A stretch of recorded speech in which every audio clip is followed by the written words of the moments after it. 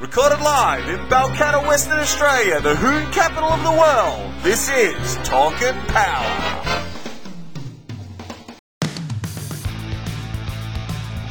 Gap is what happens when you hold to the floor and crush the man next to you. There's space in between your back bumper and your front bumper. We, in the South, we refer to it as the gap band. Well, I think, Formula One is for grown-ups.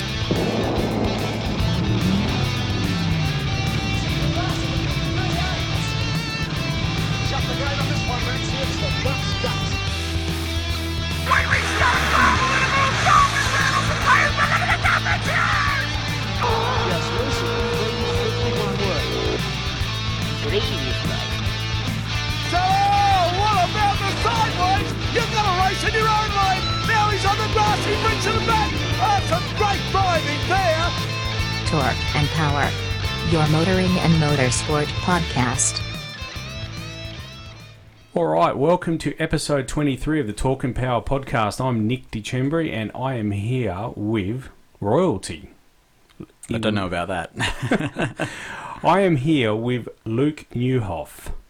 Now, for those listeners that are not familiar with Luke, let's just give a bit of a rundown of Luke and what you've done in the past. You still are the editor and co-founder of Drag News magazine.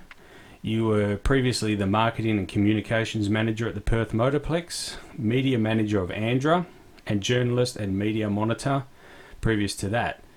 So, and in the meantime, you've been running wadragracing.com. I know you did a lot of work for Street Machine, which I want to talk about a bit later because there was a heap there. And the West Australian, you're still doing that, and also for Jordan as well, and Forge magazine. That's probably just the tip of the iceberg, I guess. Yeah, staying busy. That's the key when you're a freelancer. So as much as I can take on, I take on. Yeah, no, fair enough. Look, I mean, I've known you for a long time, but some of our listeners probably may not. So just give us a brief rundown of yourself and your family and how you've come from drag racing over the years. Well, I guess I was born into the sport. My parents have raced for a long time. My dad first, and then my mother as well. Mm-hmm. So I grew up around Ravenswood, watching them race motorbikes, and then of course the transition to Perth Motorplex. Okay. And that's I guess the transition to Perth Motorplex, as you know, kind of came around the same time as the internet was starting to take off, I guess. So, yeah, would you believe I started writing event reports for the NHRA drag racing video game. Yeah, okay. And then the track manager at the time, Peter Pike, asked if I'd be interested in helping out with the Dragster Australia reports for the real racing at the Motorplex. Oh, okay. And then it all sort of, just rolled on from there. I think in Year 11 digital media class, I put together a WA drag racing website. Yep.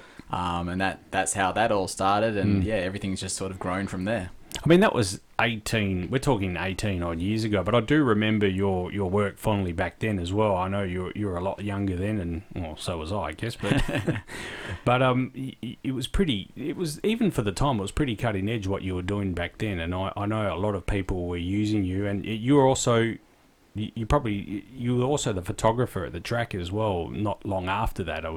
Mm-hmm. Well, I guess the photography was just a fun sort of side aspect of running the website. It lets you get trackside, it lets you get the best seat in the house, and it really is. You're spoilt when you get to be within meters of these cars roaring past you, and it's just such an exciting sport. And to see it up close is something, as a 16-year-old kid was amazing, and even today it still amazes me when I'm standing next to a Top Fuel dragster that launches and it literally shakes your brain around and shakes the snot out of your nose. It's that explosive when they launch, that's the addictive thing about drag racing. Yeah, it is. Yeah, that's certainly the case. I can vouch for that. I don't get up as close as what you do, but it's the work that you've done and some of the photos you've done are amazing over the years. But I want to talk a bit about your photography and your video a bit later on when we talk about your Street Machine work, which was really great. I mean, Simon and I have been speaking about that in our other podcasts because we were following Drag Week quite intently. But anyway, we'll get to that. So, can correct me if I'm wrong, your mother and father, mod and comp bike? That's right. Yeah, so, that's right. Yeah, my father competed in modified bike basically throughout the 80s and 90s and into the 2000s and still does today, along with my sister now as well. So all four of us have raced bikes in the family at some stage. So, yeah, it was good when Mum got back into it as well. She got back into it in the late 90s, and there was a time when both Mum and Dad were competing alongside, and probably the highlight of that was when, I think it might have been 2003, 2004, when Dad won the competition bike state championship and Mum won the modified bike state championship. Yeah, okay. So that was a pretty cool season for the family. Yeah, okay. No, that's excellent. No, that's good. You went on to do. I might have the order wrong here. So I distinctly remember you racing in modified and super street, or was it the other way around? You went super street and then modified. I'm trying to think which way around it was. I had the Toyota Sora for a while there. So I got involved racing in the fast racing series. Which I think was a great thing for the track, and I do hope that they bring it back one day. Yep. So I ran in the sport compact class there and did pretty well. And then I think I ran the dragster after that. So Crystal Eccleston, she was pregnant at the time. Yep. They were looking for somebody who wanted to drive the dragster, and we were friends with them, and they just asked, do you want to have a drive? And you don't have to think too long about that kind of decision. So... Yeah, we hopped in the rail for a season, and that was good fun too. Yep. And then a few seasons after that, that's when I got onto the motorbike and learnt the fun of two wheels. Yeah, okay, all right. That's right. I couldn't remember who it was. So it was Tony you were racing for. Tony. That's right. Yeah, yep. Okay, great guy, Tony. Good family. Okay, well, so moving along, you started out WA drag racing, as we spoke about. That's morphed over the years. Well, no, it still exists, WA drag racing? It still exists, yeah. I've got wadragracing.com.au now, and about a year or two ago, I started putting on some of the older content, and I've kind of gone off that again. I do need to get back into the habit of putting all the older content back on, but I did go digging for a lot of the older photos, a lot of the older reports, which you can still find on the internet in places. So I think it's valuable for the sport. I guess drag racing, particularly in Australia, hasn't recorded its history particularly well at times. Yeah. So I think when we've got that information there, the more we can do to keep that around, the better. So yeah, WA drag racing does still exist in a form. And that really was the start of it. And that was at a time when I think... I don't know, it's got sort of a homebrew feel to a lot of those websites. Yeah. You had WA Drag Racing, you had the Engine Room, you had Drag Mania, you had Cackling Pipes, and there were all these little websites at the time around the country, all covering the racing, which was pretty cool. It was pretty cool. It's interesting you bring that up. I didn't put it in the notes, but I wanted to talk about that. Grant Stevens, Cackling Pipes, had a forum back in the day. And that was huge. I think that had a lot of interaction for its time. I reckon it probably had more interaction back then than anything we have now, to be honest, even more than Facebook. I know that the forums that those guys were running, it was Matt as well, Matt Cernzi. That's right, yep. Yeah. They all had this forum, the Cackling Pipes forum, which was a good place for content and a good... You got a lot of different views and a lot of different opinions back in the day. So, no, I distinctly remember that. It was good times, they were. Yeah, it was the pre-sort of Facebook era. And every website had a forum as well where you could go and find opinions and people having fun and people were being passionate. Yeah. And I think one of the issues today with Facebook is that everybody gets on there and has their piece, but they'll belt it out very quickly in just a few words. Whereas on forums, I think people spent a bit more time crafting their posts and a bit more time thinking about what they were saying. So the information you often got on forums was of a pretty high quality versus some of the comments you see on Facebook these days. Yeah, definitely. Yeah, no, I agree with you there, 100%. So you... After all this, you went on to Andra, and you were there for... How long were you at Andra for? I was at Andra for 2 years. Yeah, okay. Yep. So you were working under Mel at that time? I worked under Greg Humphreys first off, and then Rob Sharp, who was an interim CEO there, and then Mal Bully. Yeah, okay. All right. So you was the media manager at the time and at Andra. So what sort of things were you doing there at the time? So at the time, that was basically doing all the PR side of things, writing their media releases, keeping the website up to date, trying to get any coverage for the sport that was possible at the time, looking after social media channels, which at that time, again, was sort of just taking off, and Facebook was really starting to gather steam around that time. Yeah. Basically seeing that the sport was presented in a positive light, organising displays and things like that. And I think we did kick a few goals there at the time. Unfortunately, it came before a bit of a you know, a lull for Andrew and all the current dramas. Yeah. Yeah. Well, we won't get into that tonight. We'll leave that. We'll leave that for better people than us. Simon and I have spoken about it. We're not going to change anything here, so we'll leave that right alone. You then went on to the Motorplex. You were working with, was it Ray at the time? Or? So I've done a lot of freelance stuff for the Motorplex, helped them out with press releases and things like that over the years. So I was actually in the USA at the time when I saw the job come up for the marketing and communications manager there, and I think it was a 9-month contract at the time, which suited me perfectly. So yeah, jumped in there with the whole transition from the Milosevic family running the complex to Venues West. Yep. So that was an interesting time and learned a lot and did a lot and yeah, good fun. Yeah, no, it's excellent. I remember you were there. It was quite a few years you did that for. Was it 2 or 3? At the Motorplex? Yeah. Just 9 months, would you 9 believe? months? Yeah, Oh, okay. yeah. It was only a short-term contract. Finished up about July last year. Yeah, okay. Yeah. All right. No, excellent. We'll move on to, before we get on to Drag Week, let's just bit of a chat about yourself, what you're up to in these days. As you're living in the US now and you've gotten engaged. Mm-hmm. So life for yourself, I guess, is, you know, you're going to be living in the US. So you're still doing freelance work over there as well?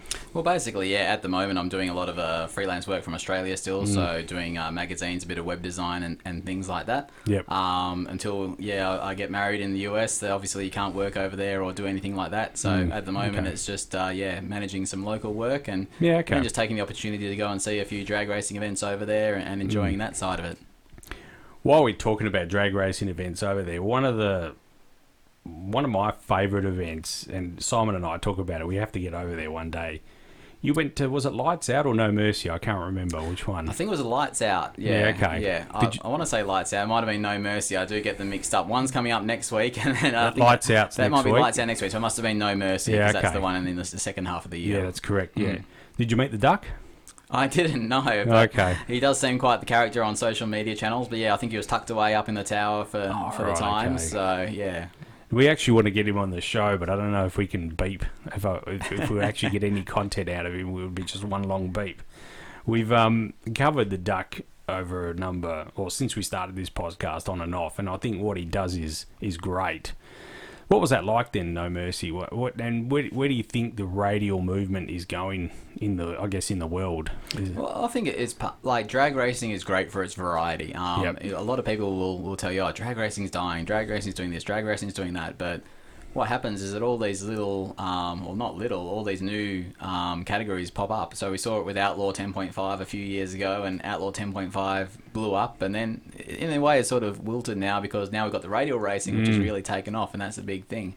And I can tell why the crowds like it, because it's unpredictable. The cars do wild things. I mean, you compare a radial tyre car to an NHRA Pro Stock car. The radial tyre car, you don't know what it's going to do. It could be on the back wheels. It could blow the tyres off. They're spraying nitrous on the line, or they're boosting down the track. And compared to the predictability of an NHRA Pro Stock car, I can see why the fans are flocking to the radial cars.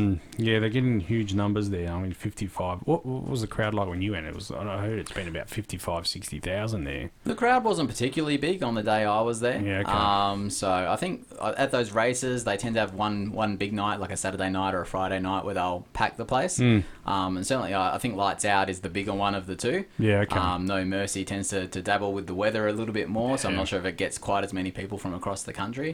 Whereas at this time of year, they virtually guarantee a dry racetrack, so you'll pack the place. Yeah, okay.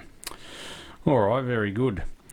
Anyway, I want to touch on, as I said, Simon and I covered on the podcast as best we could Drag Week, where we were following. We got a lot of info from actually your videos that you're posting on YouTube for Street Machine through Scotty and Mark and Simon. That's right. Yeah, Simon. So you tell us a bit about that, and you were literally cutting video in the back of Mark's car from track to track at night time in the middle of the night. Is that correct? That's right. I mean, the whole of Drag Week and leading up to Drag Week, because we had a week going from Las Vegas to Illinois in advance of Drag Week. It was just epic. When Street Machine asked if I'd be interested in just going along for the ride with Mark and his Val across the country, I didn't have to think about it too long. I mean, that's a cool experience that I mean, people would pay to do that, you know. Yeah, that's right. Let alone just being asked to go along for the ride, which was really awesome. No, good. Now, we watched the video from here. So you met up with Mark in Vegas. That's right, and you drove to Illinois, and I think you stopped along the way, did some video at a wrecking yard. Is that correct? Yeah, we stopped at a whole bunch of places. Yep. So when I arrived in Las Vegas, the Val was sitting in Chris's garage in Vegas. Chris was a really cool guy. He met Mark and Steve at a Home Depot. They were trying to find some, I think some insulation, some shielding to try and keep the heat down in the cabin because the thing was overheating so bad. Yep. So yeah, they were fixing it in Vegas. We went through all kinds of drama just trying to get the thing running and not overheating. There was about 2 days in Vegas, and then finally we were able to get out of town and then do bits of Route 66, which was really neat. Yep. And yeah, we saw I think it's Porky's Wrecking Yard. That was out in I can't remember the state, somewhere in the back of Kansas, I think. I watched it last night, but I can't remember myself. But it was some amazing footage you got there from the drone and whatnot. It's amazing, like the amount of old metal over there that you can still find. I mean, if that sort of yard existed in Australia, people would be going crazy for it. And you can still find it in the US. That is the thing, that there are these places that exist. You can still, I mean, there's just rows of 57 Chevs and rows of basically any classic muscle car you can name, you can find there. And you can still find the bits for them. And, you know, it's... Mark talked about how it's getting harder to find a lot of this stuff, but if you know where to look, it's still out there for sure. Yeah, that's right. Yeah, yep. So you've gone out that way. Then, so for those of you that don't know what we're talking about, I urge you to get onto the Street Machine YouTube page and follow them, and it'll come up Drag Week 2017. And you've cut it over four episodes or 5 episodes? It was 5 episodes for Drag Week, plus the previews when we were going across the country, which was, that was pretty mad. We were we were shooting things during the day, and then in the afternoon I'm sitting in the back of a roll-caged 9-second Valiant, tapping away on a MacBook trying to edit video to get it uploaded that night as we're barreling across the deserts of America, which was pretty cool experience. I can imagine. I mean, Simon's giving me the heebie-jeebies at the moment because I've taken a little while to edit our next Camry episode, but that's been 3 weeks, so there you go. So tell us a bit about Drag Week then. Is it really, I mean, it's something that I guess as many Aussies, we look, I know we have the Drag Challenge over here, but it's something that I think a lot of Australians strive to get to. Is it really that good then? It was really that good. Yeah, okay. I'm big across all drag racing. I don't necessarily focus on, you know, just street cars or just nitro cars or just junior dragsters. It's everything. But as a drag racing fan, it was an unreal experience and better than I expected. Yeah, okay. It had a very different atmosphere to any other drag racing event I've been to. I thought to myself, I've never been to a land speed racing kind of event, but I thought it might have that sort of similar feel because there's not so much competition between all the drivers as there is a kind of a camaraderie. Yeah, okay. So everybody has their own personal goals that they want to achieve, and everybody else is keen to see them achieve those goals, so they'll help them if they're broken down on the road, or they'll help them get to the next stop, or tell them where to go. It's just that common spirit as part of Drag Week was really amazing. Like I say, a really different atmosphere to the event, and a very fun one. Look, a couple of Australians doing it, in particular some West Aussies that do it as well. John Ferroni, as we know, does it. Craig as well, Craig Moore. Yep. Is there any other West Aussies that I've missed there, or is that? Those were the two doing it this year. Yeah. Yeah, and there was a couple of other Australians doing it as well. I can't remember their names. I think we had Brian in the Tirana. We had Mark in the Val, obviously. I'm just trying to think back now. We had the Jamie in the Falcon Ute, and of course Harry as well. We can't forget Harry, of course, yeah. No, nobody can forget Harry. No. And I'm sure there's one more. Richie Crampton. Yeah, that's right. In the Chev. Yeah. No, it's well publicised here in Australia, and it's good to see Australians doing it, and also some West Aussies doing really well. I know John Ferroni's done quite well, and he's done it. I think it's his 3rd or 4th year, John. He has a huge commitment to that event, and he doesn't seem to have the best of luck. There's always something little that gets him. But I think the year that luck goes his way, it's going to be good for him because the car is one of the quickest cars out there. And it is seriously an impressive piece of engineering. And to see, when you see a car with WA number plates out in the US, that's a pretty cool thing to see. It would be cool. I can imagine that, actually. Even when I see it on video with all these US cars around it, you feel that guy's a good Perth boy. Absolutely. All right. I don't know. I mean, the future of... I've got here, just want to have a quick chat about the future of drag racing, where you see it going over the next, I guess, 5 years and 10 years. Or what are your thoughts on that, where we're heading? Simon and I strongly believe... This is our belief. We think that an electric class needs to be looked at, ASAP. What are you thinking, where we're going from here? Well, absolutely. And I think there's going to be a whole generation of people who are going to grow up on electric cars and who are going to like the fact that you can do different things. It might not be playing with a carburetor. It might not be playing with fuel management. It might be, tweaking, I don't really know with electric cars, tweaking some other aspect of it. And that's what they're going to enjoy. The sound, people say, well, the sound, I don't like the sound of them. There are going to be people who enjoy the sound of an electric car going down the track. Yeah. One of the great things about drag racing is the sheer amount of variety it has. And just because electric cars exist doesn't mean nitro cars don't have to exist. Yeah. You can choose what you want to what you want to enjoy. For me, when I think of electric cars, I start to think of the possibilities. Well, what's the biggest challenge that often faces drag strips at the moment? It's people moving in close and complaining about the noise. Yeah. So all of a sudden, if you've got a form of motorsport that doesn't make a hell of a lot of noise, that opens up some possibilities. So let's say Adelaide, where you've got the Clipsal circuit there in the parklands right in the middle of the city. What's to stop you running an 8th mile electric drag race there every weekend? It's not going to bother anybody.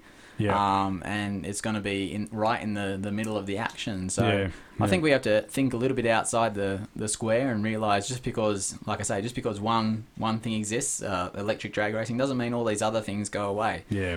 We can make space for everybody in the sport. And that's how the sport survives and thrives. If we were still racing the same things we were racing 20, 30 years ago, we wouldn't have the same interest in the sport that we have now. And drag racing does have a lot of interest in it still. It might have splintered into a lot of sort of niche areas now, but I think social media has probably benefited drag racing in the large because social media is all about short attention spans, and you got a motorsport where it's all over in 5 or 6 seconds.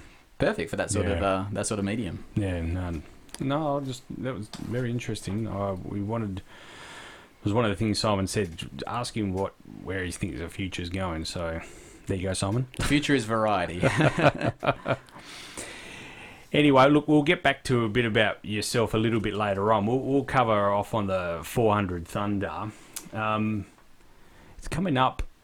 The next round will be, unfortunately, clashes with Race Wars. But anyway, that's another story. But the long weekend of March, we've got Race Wars. We've got the Western Nationals here in Perth. Team Bray have confirmed that Frankie Taylor's coming. I think if the Motorplex and 400 Thunder get on board with that and do that as a bit of a promotion, I think that's worth quite a few thousand people through the gates, having someone like Frankie Taylor come into our track. I think so. It's been a long time since we've had a racer from the US, other than the guys who race the Jet Dragsters. It's been a while since we've had a US racer actually in competition. Yep. I'm just actually trying to think of who the last one might have been. But having Frankie here is going to be I mean, look, you got Frankie here for a start in the Team Bray car. You also got Paul Moit coming over for the first time in his Pro Slammer.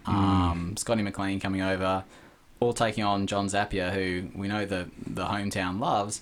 But in terms of, I don't think I've been this excited for a Pro Slammer race at Perth Motorplex for a lot of years. But this is going to be like the biggest challenge I think Zapier has faced at his home track for a while. Oh, no doubt. So I think this is one that people need to get out to and see. Yeah. And if you love Pro Slammer racing, like this is going to be an all-timer. 9 point split between the two of them, Paul Moyet and John Zapier. And I know we had John on here probably 2 months ago now.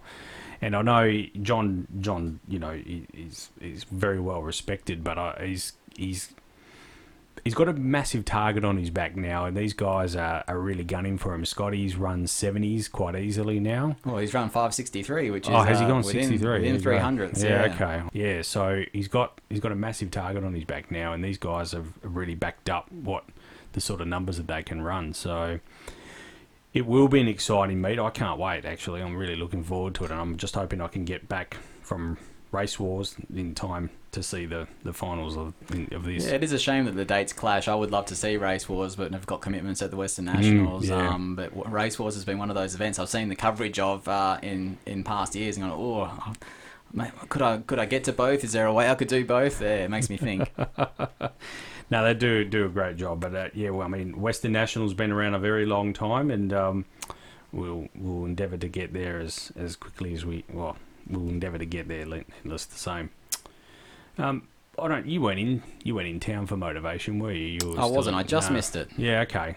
Great meet, to be honest. I must be frank. I tried contacting Ray. I don't know if the numbers were down by design or if they were just down. I really couldn't tell you, but I felt that was actually better having the numbers down. They've reduced the numbers quite significantly, so the actual car show sort of ended, I think, 6th or 7th alley. There was no cars beyond that, which I thought was really great. Mm-hmm. It condensed the show quite well, and I think the level of cars was a lot better, a lot higher. I know that's one thing that the Motorplex management has been aiming for in recent motivations, and that's to increase the quality at the expense of the quantity of cars. So there was a time where Motivation was getting, I think, like 600 or 700 entries, and they were pitting them, in the middle of the speedway and all up around the back of the oval there. And they were basically accepting anything with 4 wheels. So that philosophy has changed a little bit now. So there's more of an emphasis on quality. Yeah. One of the complaints that people often have is, it's all Commodores, it's all this, it's all that. I think that has changed a lot in the last couple of years. Some people still make that complaint, but I think it's a little bit of confirmation bias. They're just seeing a Commodore and thinking, it's all Commodores. But no, actually the quality is quite high. So it depends what kind of show you're after, I guess. And there's different kind of shows, and if quality is your thing, then I think they're heading in the right direction with the cars that they're choosing to have in there. No, definitely. There weren't many Commodores at all, and some of the Commodores that were there, I mean, if we want to talk about a Matt James, I mean, that's not just an ordinary Commodore, that thing. So that's right, man. And at the end of the day, there's a lot of Commodores because they're cheap to pick up and they're easy to modify, and they are the easiest car to get out there and hot rod if you want it to. So they're a part of the modification landscape in Australia. So of course we're going to see a lot of that used as a platform in car shows. It was good to see Spencer Jarrett. He won Grand Champion. Now Spencer's been going to Motivation for some time in that blown VH. And I think he's tweaked it over the years to get himself into a position to win Grand Champion. So it was really good to see that he'd won that. That car's been around for a while, and I'm not a Commodore man myself, but I do like that, especially the oldest series of Commodores, the VH. Really good to see him get up and win. I was quite happy about that. The Elite, the top judge was John Hutchins, his XK Falcon Ute. That's a black Falcon Ute, beautiful car. Best street machine driven was Darren Rowe, his 57 Chev, lovely car. And I think People's Choice Award definitely got it right, these guys. Everyone that went and voted got it right. This car is amazing. It's an XY Falcon Ute, Natasha McMahon, Fat XY, great car, beautiful car. There's pictures of it on our Talk and Power Facebook page. If you go to the Talk and Power Facebook page, there's a number of photos. There's, I think, 40-odd photos of some of the cars. That's actually one of them. So, People's Choice. Choice. Go check it out. yeah, got it right. Burnout comp, well, it was really no surprise. Matt came from Summer Nats, getting first and second in 2 different cars. So for him to come away with first and third at Motivation, hats off to him. I think what he's done in the Burnout comp world is amazing.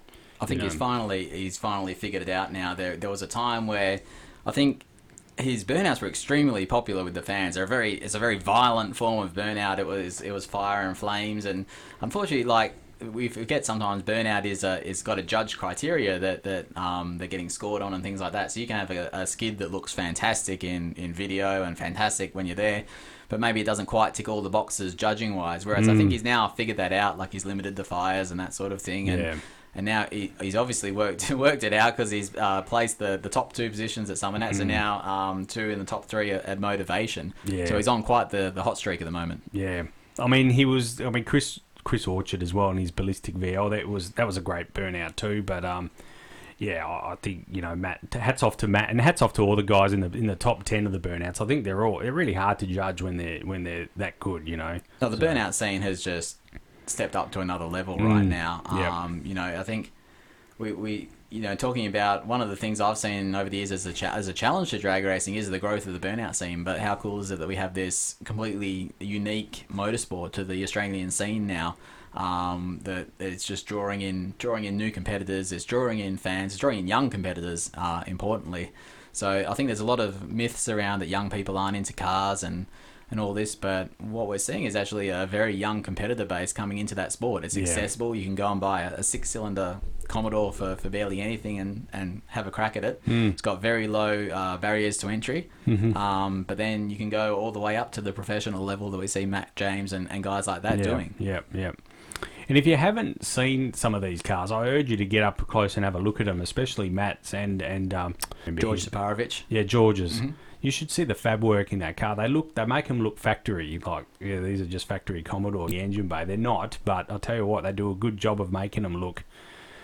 All the fab work, the firewall, and what they do there is they've tried to keep the factory, you know, pressing as much as they can.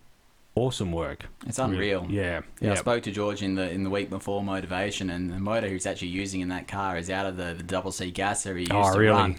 So you talk about the level of horsepower some of these guys are now putting into their cars. It's pretty unreal, and you've got to keep that thing alive for a minute, for 90 seconds. As long as you can to get those tyres off and impress the judges. So it's a pretty serious level of tuning and engineering that's going into these cars, by all means. Yeah.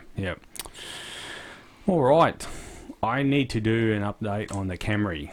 So, in case you don't know, Luke, I mean, I think I mentioned it before, but Simon and myself went out, and it was more in line with, I don't know if you were aware that Scotty built a Falcon taxi. The turbo taxi. And we felt, you know, that he took that on as, like, you know, sort of the people's car, or that's the Australian taxi. We felt that the Camry was more fitting as a taxi in Australia, so we went out and built this 2000 Camry. Our listeners wouldn't know, we actually took it to the track a couple of Wednesday nights ago. Standard motor, still standard. We haven't touched the motor yet. We got a 12.9 out of it, which we were pretty happy with, actually. So that's still just the standard GT35 that's a turbo. Quick car. Yeah, it's not bad. We felt, you know, pretty good. He didn't do a burnout either. No burnout. Just staged it and down the track she went. So I'll be posting some video of that up shortly. I haven't quite had time to edit all this video that we've got. We've got a lot of content, as you say, but I haven't just had a chance. But at this stage, it's still standard motor, 3-litre V6 GT35 turbo, so what they use in the XR6, and an intercooler. And Jamie at Shift Kits Australia helped us out with a Mega Squirt ECU. Stewie Bond at WA Suspensions worked out all the suspension for us. That car wouldn't have gone into the 12s without Stewie, I can tell you now. He helped us out a lot, front and rear. Got the car working perfect for what it is. So it's amazing how many people forget how important suspension is to the overall package. You might think it's just for turning corners, but no, it's all to do with movement of weight in the car and transition of weight in the car to get the best traction. Yeah. So Stewie, as I said, there's no way we would have got that thing into the 12. And Stewie was really on board with what we were doing. Like, a lot of people said, "What the hell are you doing that for?" Or what are you guys doing? But Stewie was like, "No, let's do it. We'll work that out," and he did. So hats off to Stu and all the crew at WA Suspensions. Also Grant at Performance Turbos as well. Grant helped us out with the turbo too. And as I said, the initial 12.9, that was with a standard GT35, but he's got another GT35 that he's serviced for us. So that's ready to go in once we once we get a baseline out of this car. So thanks to Grant as well. Did you catch the Bathurst 12 hour at all? I didn't, unfortunately. No. Yeah, bar the big crash at the end. Yeah, no, look, I mean, I caught bits and pieces of it. I mean, I actually like the sport, and I think it's, you know, it's something that probably Australians need to embrace a bit more. The crowd didn't look good. It wasn't a good crowd. I don't know if it was just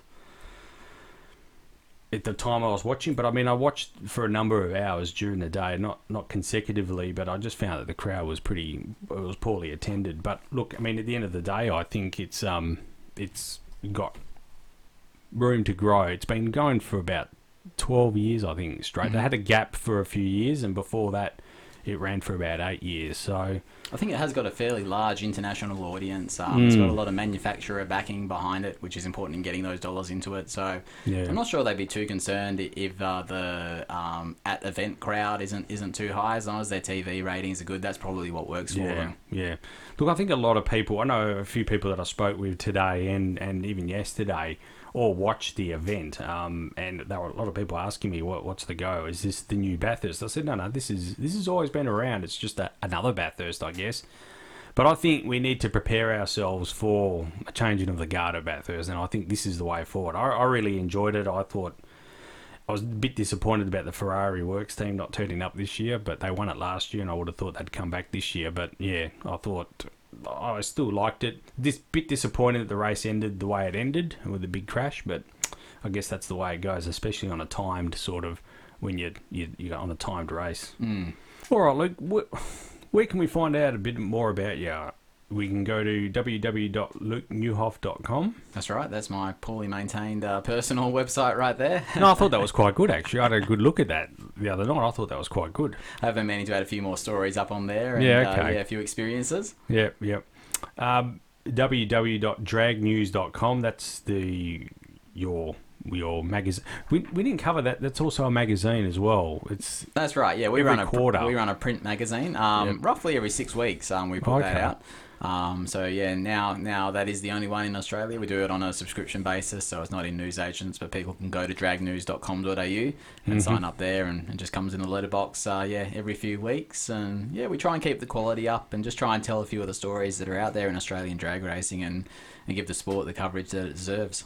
You do that yourself, don't you? I mean, you basically edit that yourself and send it off to the only thing you don't do is the printing. Is that correct? That's right. Yeah. So that's how we basically keep it viable. Is we had to learn how to do it ourselves. So I had to learn how to lay out a magazine. So we were familiar with writing and editing and photography, but we then had to learn about how do we put a print magazine together? So we just learned along the way and kept it all in house, and and that's how we keep it going. It's still a passion project for us. It's not a huge money spinner, but for us, it's just giving the stories the limelight that we think they need, and it's certainly a source of pride for us putting that magazine out every few weeks. No, I've seen the electronic version, but I'll make a note and subscribe to that. I need to get onto that. Appreciate it. We'll do that.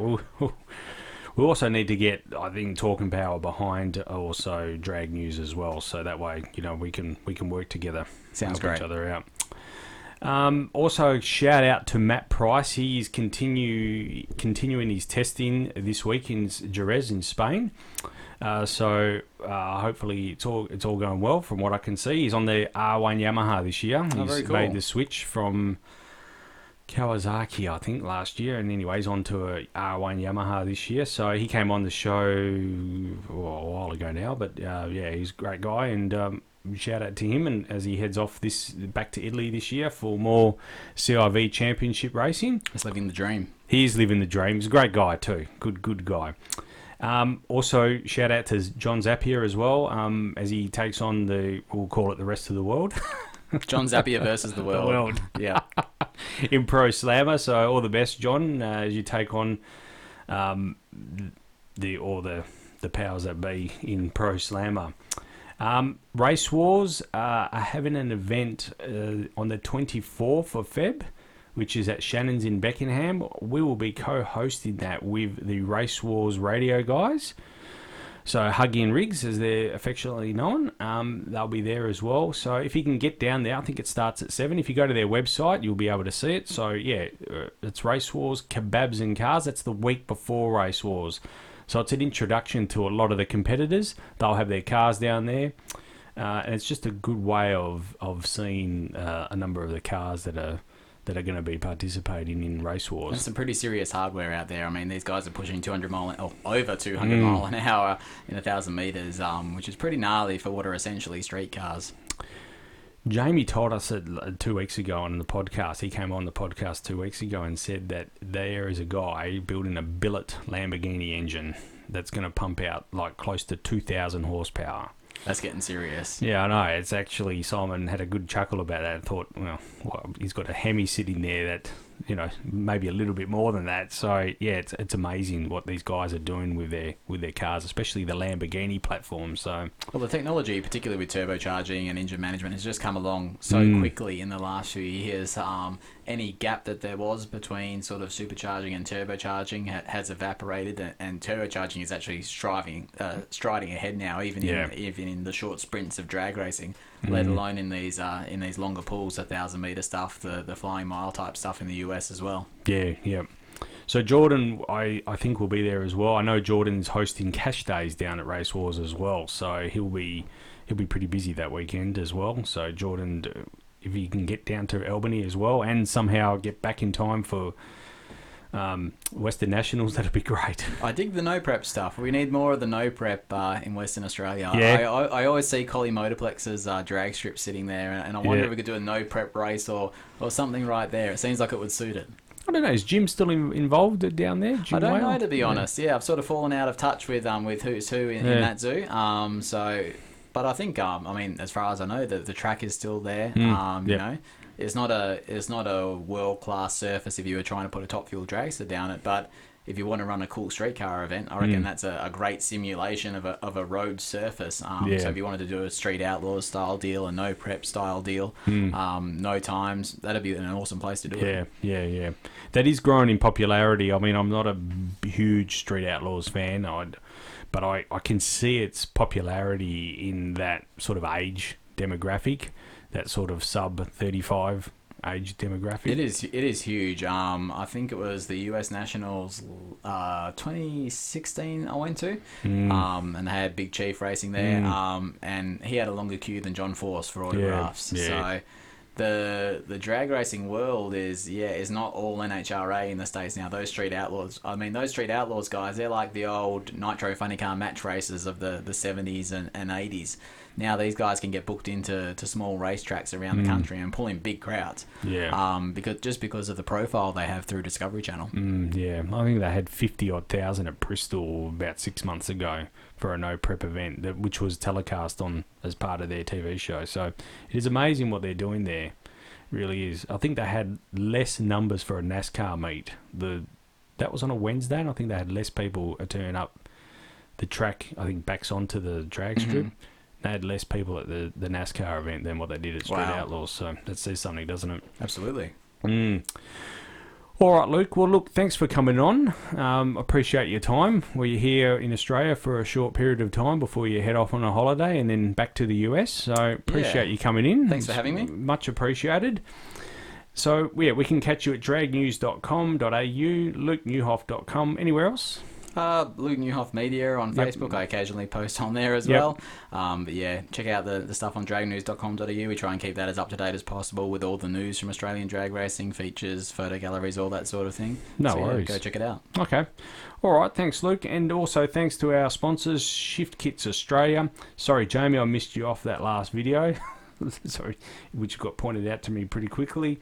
WA Suspensions, Benzene Detailing, All Fast Torque Converters, Monster Torque, Performance Turbochargers. Thanks to all those guys for helping us out with the Camry. More video to come with the Camry as well. Cool, look forward to it. No worries. All right, Luke, thanks for your time. Thank you, Nick. Take care. See ya.